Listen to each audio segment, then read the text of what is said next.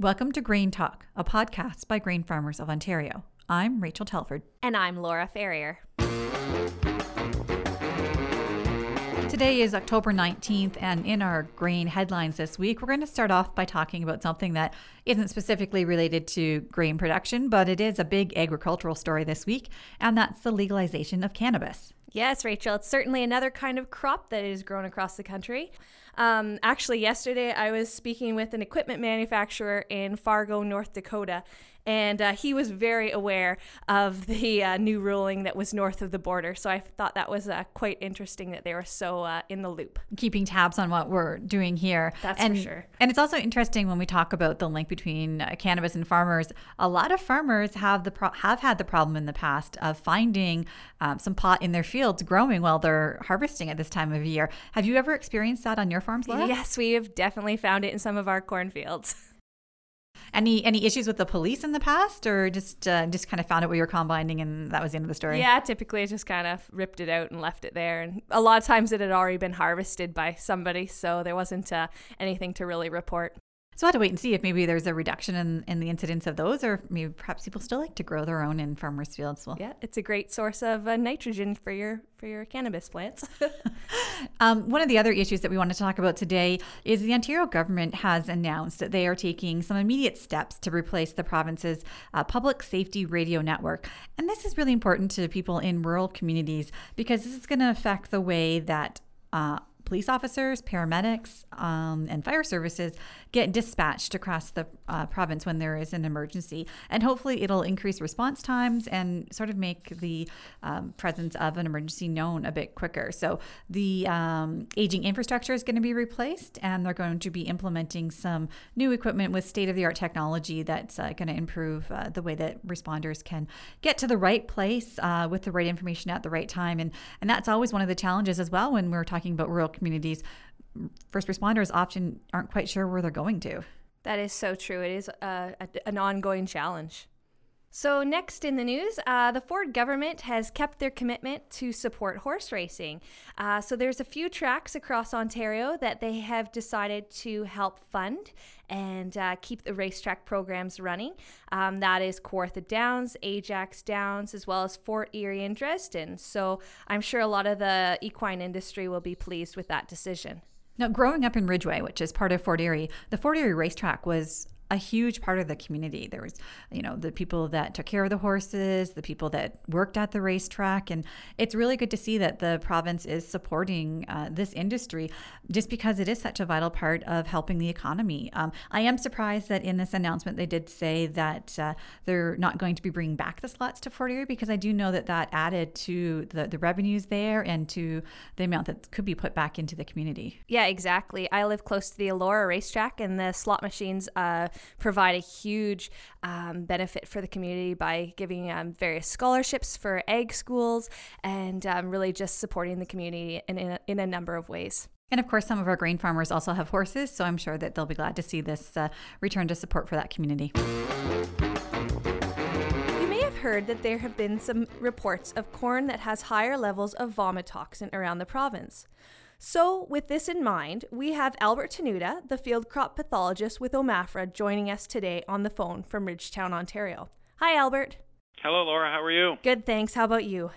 Excellent. Good. So we've got a few questions here for you today. The first one is, in general, what should farmers be aware of with vomitoxin in corn? Well, there's a few things that farmers should keep in mind. When it comes to corn ear molds or mycotoxins, it's not a new problem to Ontario, and unfortunately, we deal with it every year, and we have hot spots every year. This year, for instance, southwestern Ontario, that London, Middlesex, Oxford, Huron, Perth area are the areas of concern, while other parts of the province, such as eastern Toronto, we're not seeing the same levels of ear molds or dawn accumulation as we see elsewhere.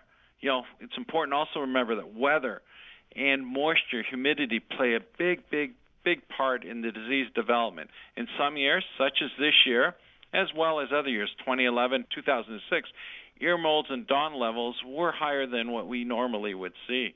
The persistent rains, humidity, heavy dews, say from the third week of July into September, were ideal for disease development this year. If we look at the grower fields which we sampled this year with the support of GFO as well as OABA and compare it to previous years, such as 2006, which would be a comparable level, 63% of the samples from 2018 were below 2 parts per million, which is very similar to what we saw in 2016 when there was about 65%.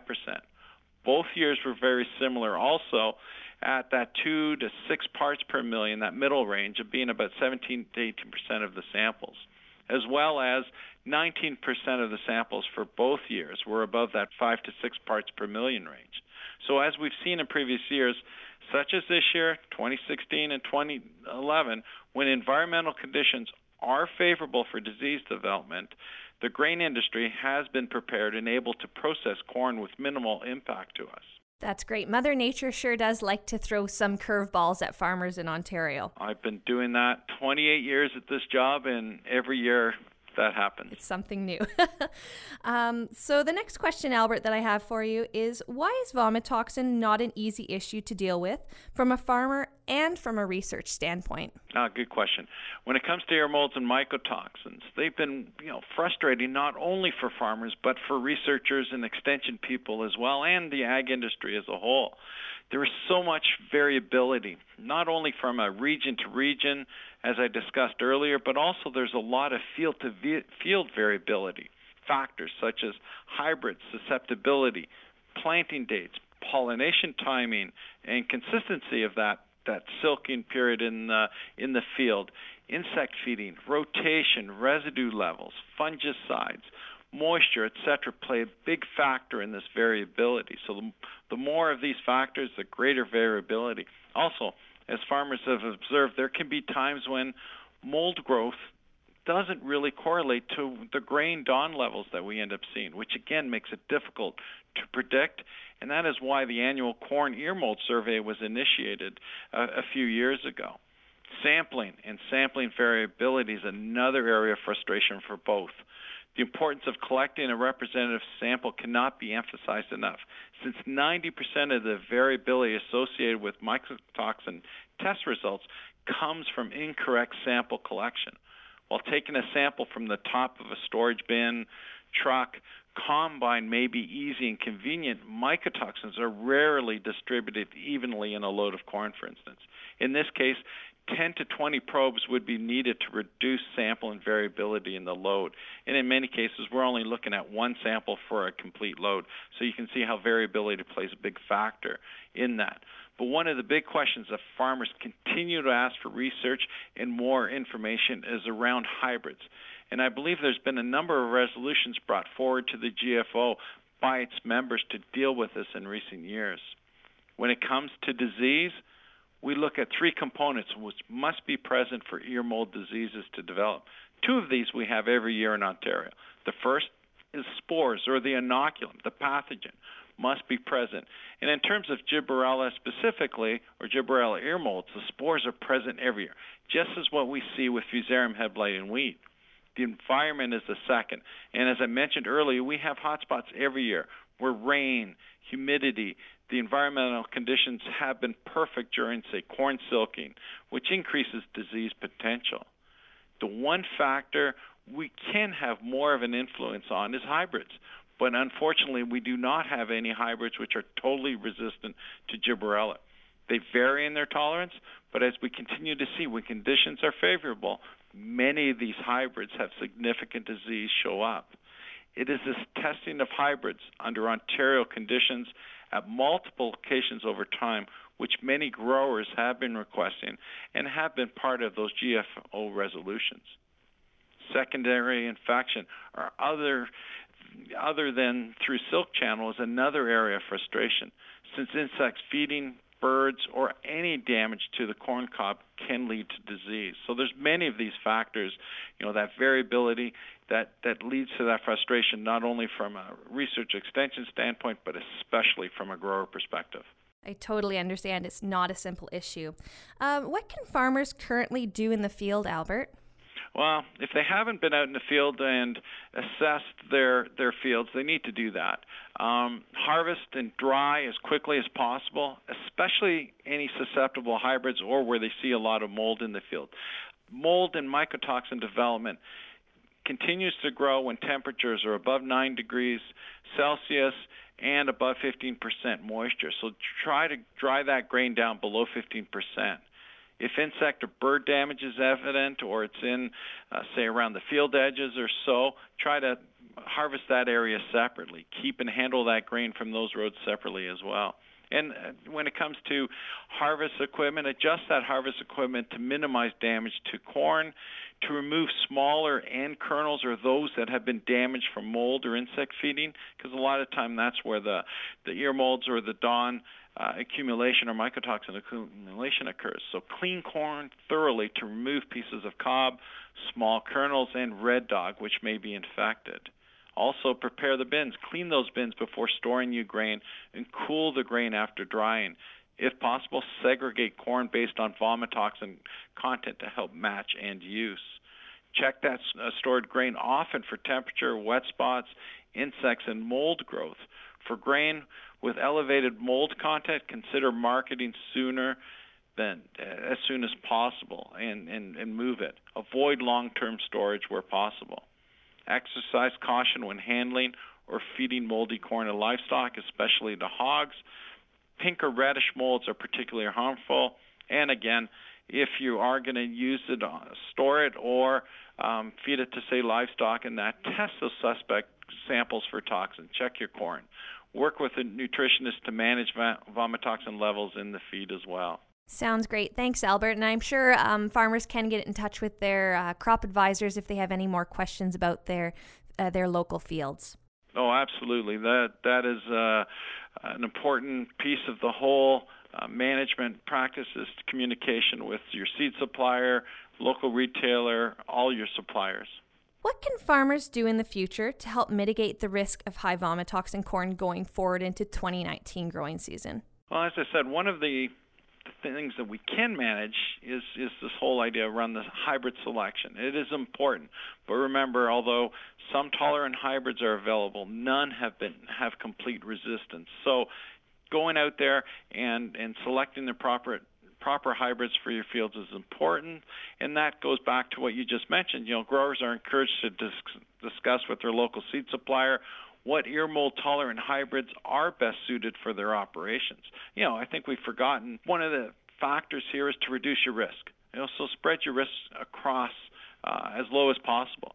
So too many growers are growing one or two hybrids over large acreages, for instance, and many of these new hybrids, which they have not grown before as well, so they don't have experience with those hybrids in those fields. So one of the areas there would be to grow 3 or 4 or more hybrids to reduce your risk, as well as spread corn pollination dates. Don't put all your eggs in one basket. Grow multiple hybrids there to reduce that risk. Crop rotation can reduce the incidence of ear rots, so avoid, corn on corn. That, again, is a high-risk situation. And if you're targeting ear molds, for instance, and concerned about them, say you're a livestock producer and you're going to use a foliar fungicide, remember there are some fungicides that are only targeting suppression of ear molds. And there's only 2 of them at this time, and that's Proline and Carumba. So check with your supplier as well if there's any new registrations coming in over the course of the next year again. So remember, if you're targeting ear molds, you're limited to 2 products. If you're looking at other disease control, there's many other fungicides out there. So again, you've got to be out there scouting within the season, assess your disease risk, as well as what your potential risk could be for ear molds. And, on the cultural practices side, we continue to see if you can reduce your residue levels, you might be able to help reduce your risk a bit. But again, it's been limited success in preventing ear and kernel rots there as well. So tillage on its own is not an effective management tool by itself. Thanks so much, Albert, for all of your advice and for your time talking with us today. We really appreciate it. Oh, and I appreciate the opportunity. Thank you so much. Up next on the podcast, Rachel and Megan talk to my dad, Keith Austin, and my uncle, Evan. We are here today on the podcast with Evan and Keith Austin. And Evan, you are 96 years old? That's right. Yeah, and you have been farming up until this year, so I think you have a pretty good wealth of knowledge. So maybe just start about telling us a little bit about where your farm is, and has it always been in that area? And tell us a bit about that. Well, it's just outside of the city of Guelph, and it's been in probably my grandfather's farm back in the early 1900s. Yeah. And I have probably been on the farm and worked on the farm all my life. So mostly when my parents were living, there was livestock, but then they both passed away, and it's been cash cropped ever since. So can you maybe tell for us some of the early jobs that you would have had on the farm? Just about everything. Yeah. You done chores before you went to school, and you walked a couple miles to school, and done chores when you come back, feed the chickens, gather the eggs. And when you talk about having a livestock farm, was it just the chickens? Did you have some beef cows? What was on the farm? It would be mixed. You had hogs, milk cows, and yes, chickens too, hen house, yes. And did you have to milk all the cows yourself? No, I didn't milk them all by myself, no. Mother and Dad did too, but we milked cows all by hand, that's for sure. And was it always milked by hand, or did you still have the cows when the new technology came in for milking? No, we never sold milk. We milked by hand, and we put milk through a cream separator, and the skim milk went to the hogs, and the cream went to the creamery. And what was it like? You said you guys started doing cash cropping. When you started into grain farming, what did that look like at the time? What kind of equipment did you use? Well, it was pretty small. Yeah. Yeah, the old, we never had a tractor until 1950. I worked for the neighbor for 5 years during the war, and he needed help, and I had got called up, but they have to write in and say you needed help. So I worked there for 5 years. His wife had died earlier, and he'd taken over his dad's farm, and then he married a neighbor woman, and her husband had been killed and in an accident, and they had 2 boys and a girl. So when they got married, then the boys were the hired man then. We done all the work by horses up until then, but then when he got married, he bought a tractor. That must have been a big change from the horses. So yes, it's quite a bit different than it was all done by horsepower then. Mm-hmm. And so other than, I guess, the change in technology, what have you seen through your 90 years of farming that has been sort of what you would say one of the biggest changes in how people work on a farm? Well, the way the work is done now is a big change, for sure. It's all, you can pretty near just do everything by push button. Before it was all, you done it by hand or labor, sort of. But technology now is something you can even probably have a rest in between headlands. That's true. Were you the type of farmer that always wanted to keep up with technology? Were you an early adapter of some of the new things that came out, or were you the type to wait and see what happened? Well, we never really got into, no.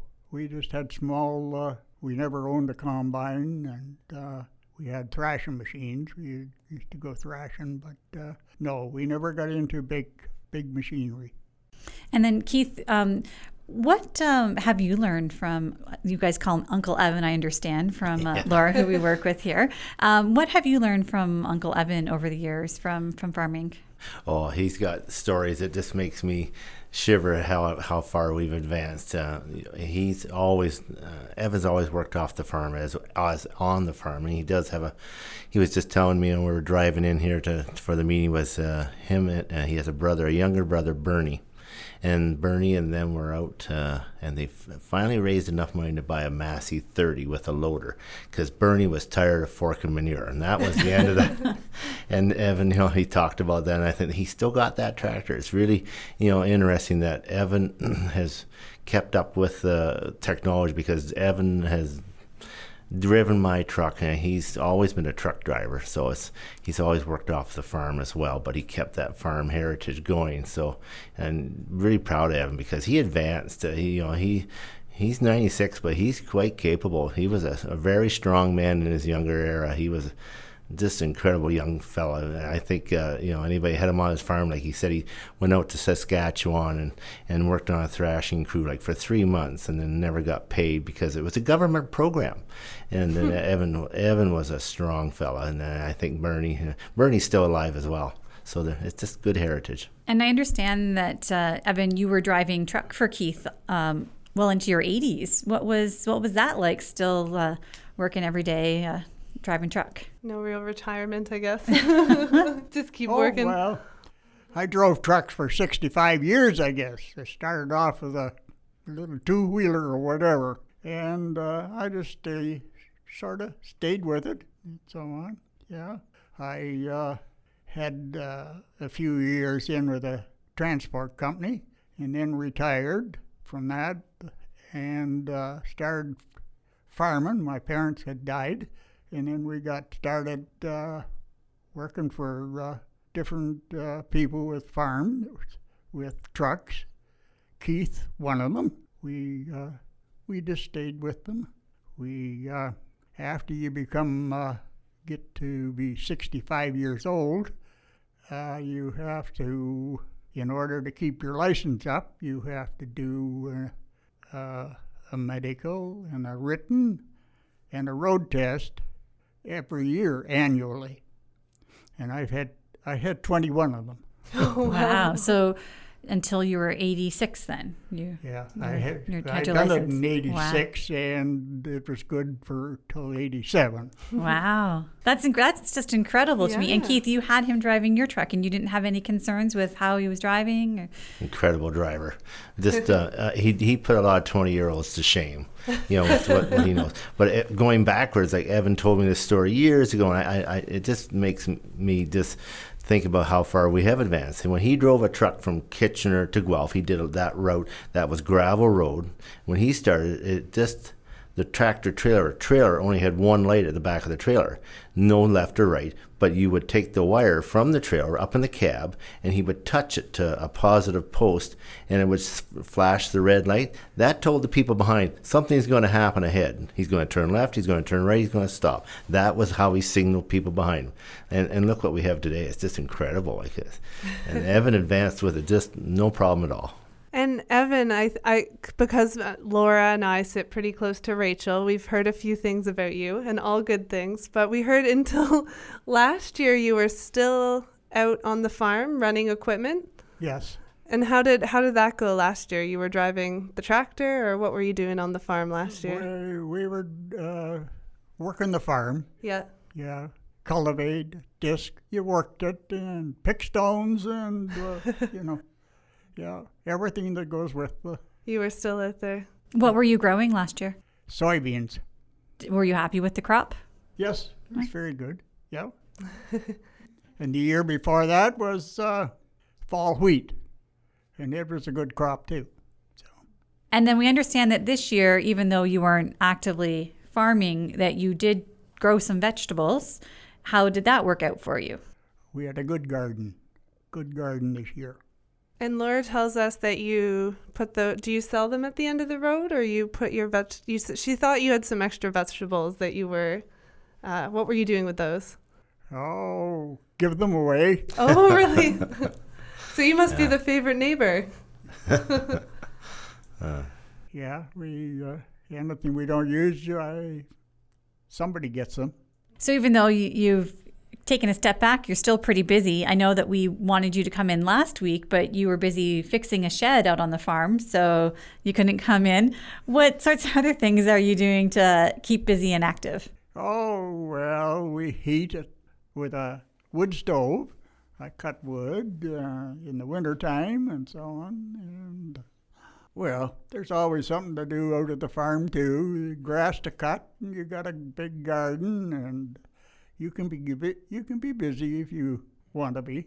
And do you have any, I guess, I'm sure you have a whole wealth of stories, but any particular story from when you were farming that you think would be really memorable or interesting to talk about, maybe a tough year and how you worked through that? I could probably tell you quite a few things. Well, that's what I was thinking.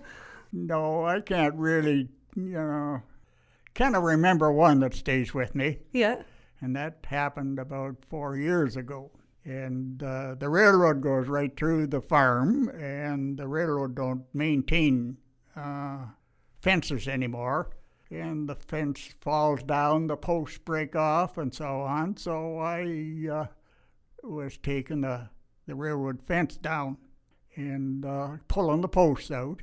So I had pulled the post out with a hydraulic lift or whatever it is. And I kind of left it because I didn't want to go any farther, pull a head any farther, because I'm only going to pull the post over and onto me. So I got off the tractor, went around, took the chain off the post, took the post away, and I turned around, and we were on a bit of a railroad bank. And I turned around, and the tractor was kind of moving backwards. Oh, no. So I stepped up to it. I was thinking I was going to get on it. And I said, no, just let the sucker go. So I stepped back, but I should have taken one more step. Oh. But anyway, the front wheel run over and knocked me down. We went down into the railroad ditch. Oh, goodness. Alongside the tractor.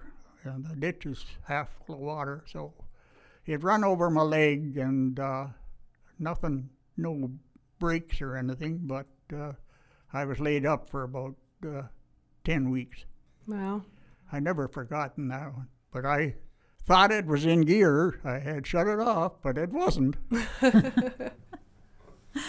And does your brother farm as well? Yes, he was, but he wasn't on the farm after about 1957. He got married, I think, and he was in Kitchener. So he didn't, my dad kind of leaned to me all the time. If he wanted something or he needed help, it was mostly always me that. So did you ever have any thoughts of doing something other than farming or things related to farming? No.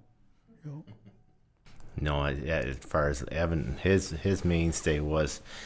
Did you ever live on the farm after your mom and dad died? No. No, okay. I wasn't sure because you've always rented that house out, but Evan's always looked after the farm as if it was his. Very, very thoughtful for it and very concerned about the land. Like you always rotated and things like that. You were right. Very thoughtful about how you would make it more valuable. Well, after my dad died in 1970, we rented it out for 11 years. And the people that rented it grew nothing but corn, 11 years of corn. So then it got pretty well run out. It wasn't producing too good then. There was nothing going back into it. So that's when I retired and I started cash cropping. And we put back in, we grew nothing but wheat and soybeans, and we have been able to build the soil back up again over the years. Is there one piece of advice that you would have for young farmers today just starting out? Well, it's quite a challenge for them nowadays just to start up from, it's a lot of things in there that machinery, a lot of expense, big expense. and prices probably could be better, but it's quite a challenge to keep on top of everything. And Keith, is there something that maybe one story you really like or something that you've learned from Uncle Evan that you really value? Oh, I think Evan taught me. See, we used to do a lot of custom work. Evan would run my 4630 John Deere and my 6-furrow plow, and we did a lot of custom work. And Evan would he'd outwork me.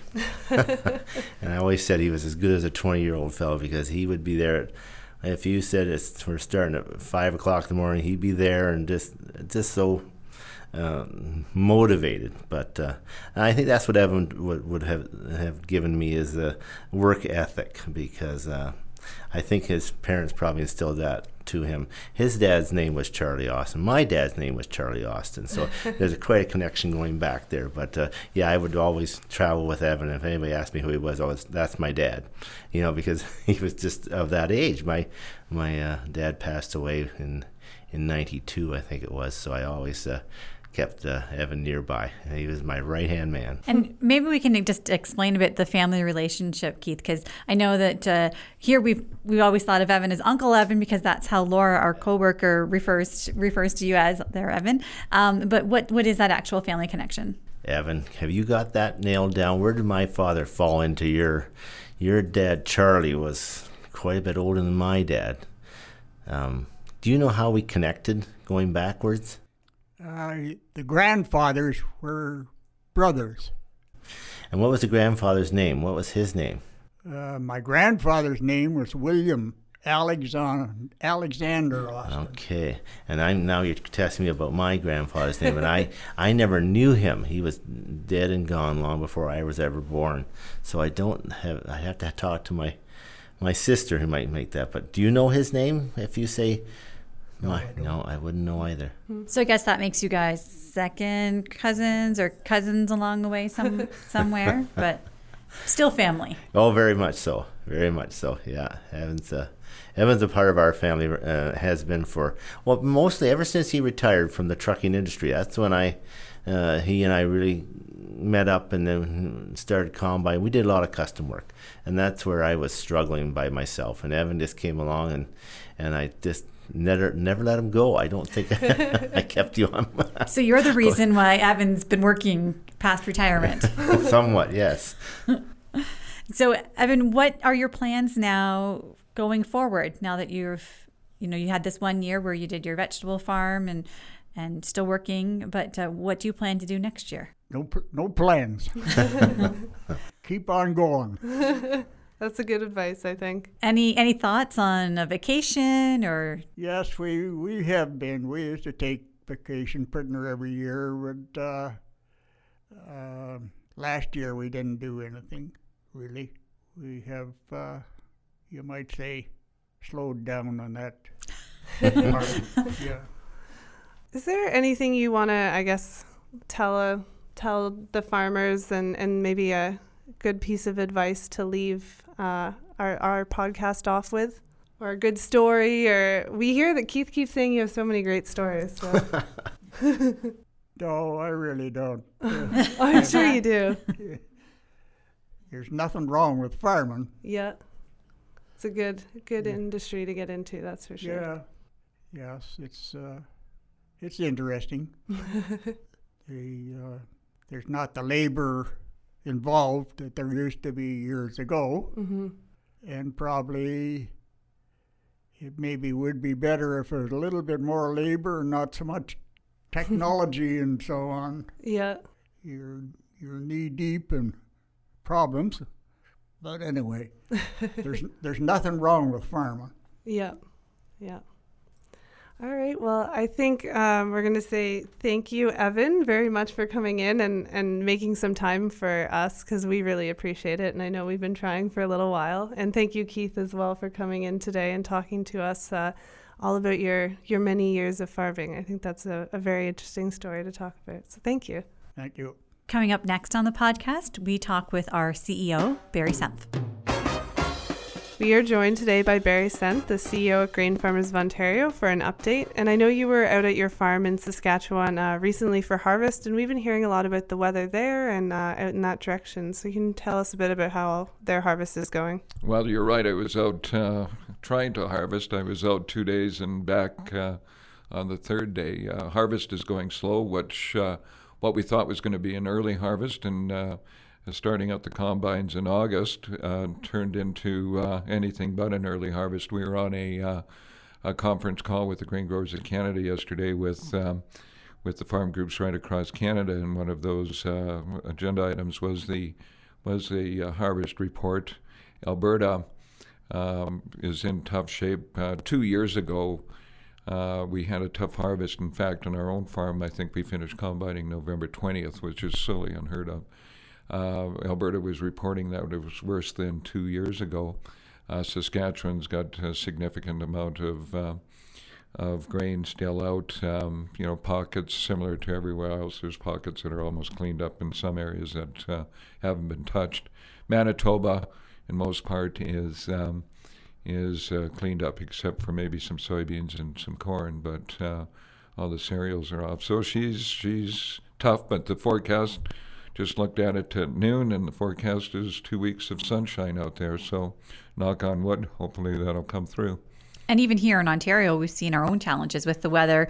I know in my area this week, they finally got time to go out and do the soybeans, and then it started raining again. So. Oh, absolutely. It's, for soybeans, we're getting to be at least 2 to 3 weeks behind what a normal year is, whatever a normal year is these times. But again, some of that same weather, and the forecast doesn't look as promising for Ontario as it does out west. We've still got a few more days of it, but hopefully that blows through and we get the soybean harvest done and into the corn. But guys are already going past the soys and starting to nibble at the at corn already. So yeah, we're on soys. We're getting behind. And we're hearing some reports about vomitoxin from farmers. What is Grain Farmers of Ontario suggesting for farmer members, and a bit more information about that? Yeah, we are. OMAFRA has done some surveys as they do every year, and we're getting indication that there is some issue. I think the issue is, one has to understand, is there's some good corn. There's a lot of good corn out there, but there is going to be pockets of where vomitoxin is an issue for farmers. So what we're suggesting is you get out, identify those areas as much as you can, get that corn off, because the longer, again, with these the weather that we're having these days, it's not going to help the situation. It's going to, in fact, make that situation even worse. So any opportunity you have to get that corn off the field, please take it. Segregate it. If you've got some fields with hot spots, if you can segregate that away from the good corn, you don't want to get a mixture of all that and then have to market it. Know what you have in each of those bins. To that issue, SGS, our partner in the Grain Lab, is offering that service as far as giving you a test on vomitoxin in your corn. Again, it gives you a rough indication of what you have when you go to market it. It's not a binding. It's not like subject to grain dockage that you have on some of your options, but it does give you an indication to what type of quality you have when you go to market that. The important thing there too, Megan, is make sure that you get a representative sample of that, either if it's a bin or a field, because this, the issue is that this shows up in certain parts of the field, and if you don't have a representative sample, you're just going to fool yourself, because it may not show up in one sample and be extra high in another area. So make sure it's a good sample, representative sample. And I know that our farmer members, we often hear from them at farm shows that once they have the problem with VOM, there's not much you can do. So we're investing in research to kind of mitigate the problem ahead of time. Can you speak to a bit about that? Yes, vomitoxin isn't a new issue. This has been an issue that's facing corn and other commodities for a long time. We've had significant research going into this over a long period of time. It's not an easy one to overcome. I wish we had an easy fix for this, but it hasn't been easy. So again, we're putting on behalf of our members their licensing fee money towards research that this isn't an issue, but we sure haven't found a fix for it yet. But it's sure one of the top priorities of the organization and of the research area. Well, thank you, Barry, for this update from the CEO's desk. Thank you, guys. Thank you for listening to our GrainTALK podcast. We hope you enjoyed the conversation. For more ways to connect with us, including the latest webinar, market report, and our e-newsletter, go to gfo.ca/GrainTALk. A special thank you to our guests this week, Albert Tenuta, Keith Austin, Uncle Evan Austin, and Barry Senft. Also, a thank you to our producer, Mark Carter. Help us grow our GrainTALK podcast. Rate, review, and subscribe on iTunes and Google Play. That's what I told him all the Then I time. bought a pickup truck, and he says, "What are you doing to the pickup truck? You don't need one." That's what we did. That's funny. Yeah, You got that all on tape? I was going to say, I should have been recording that. That's good. It's funny.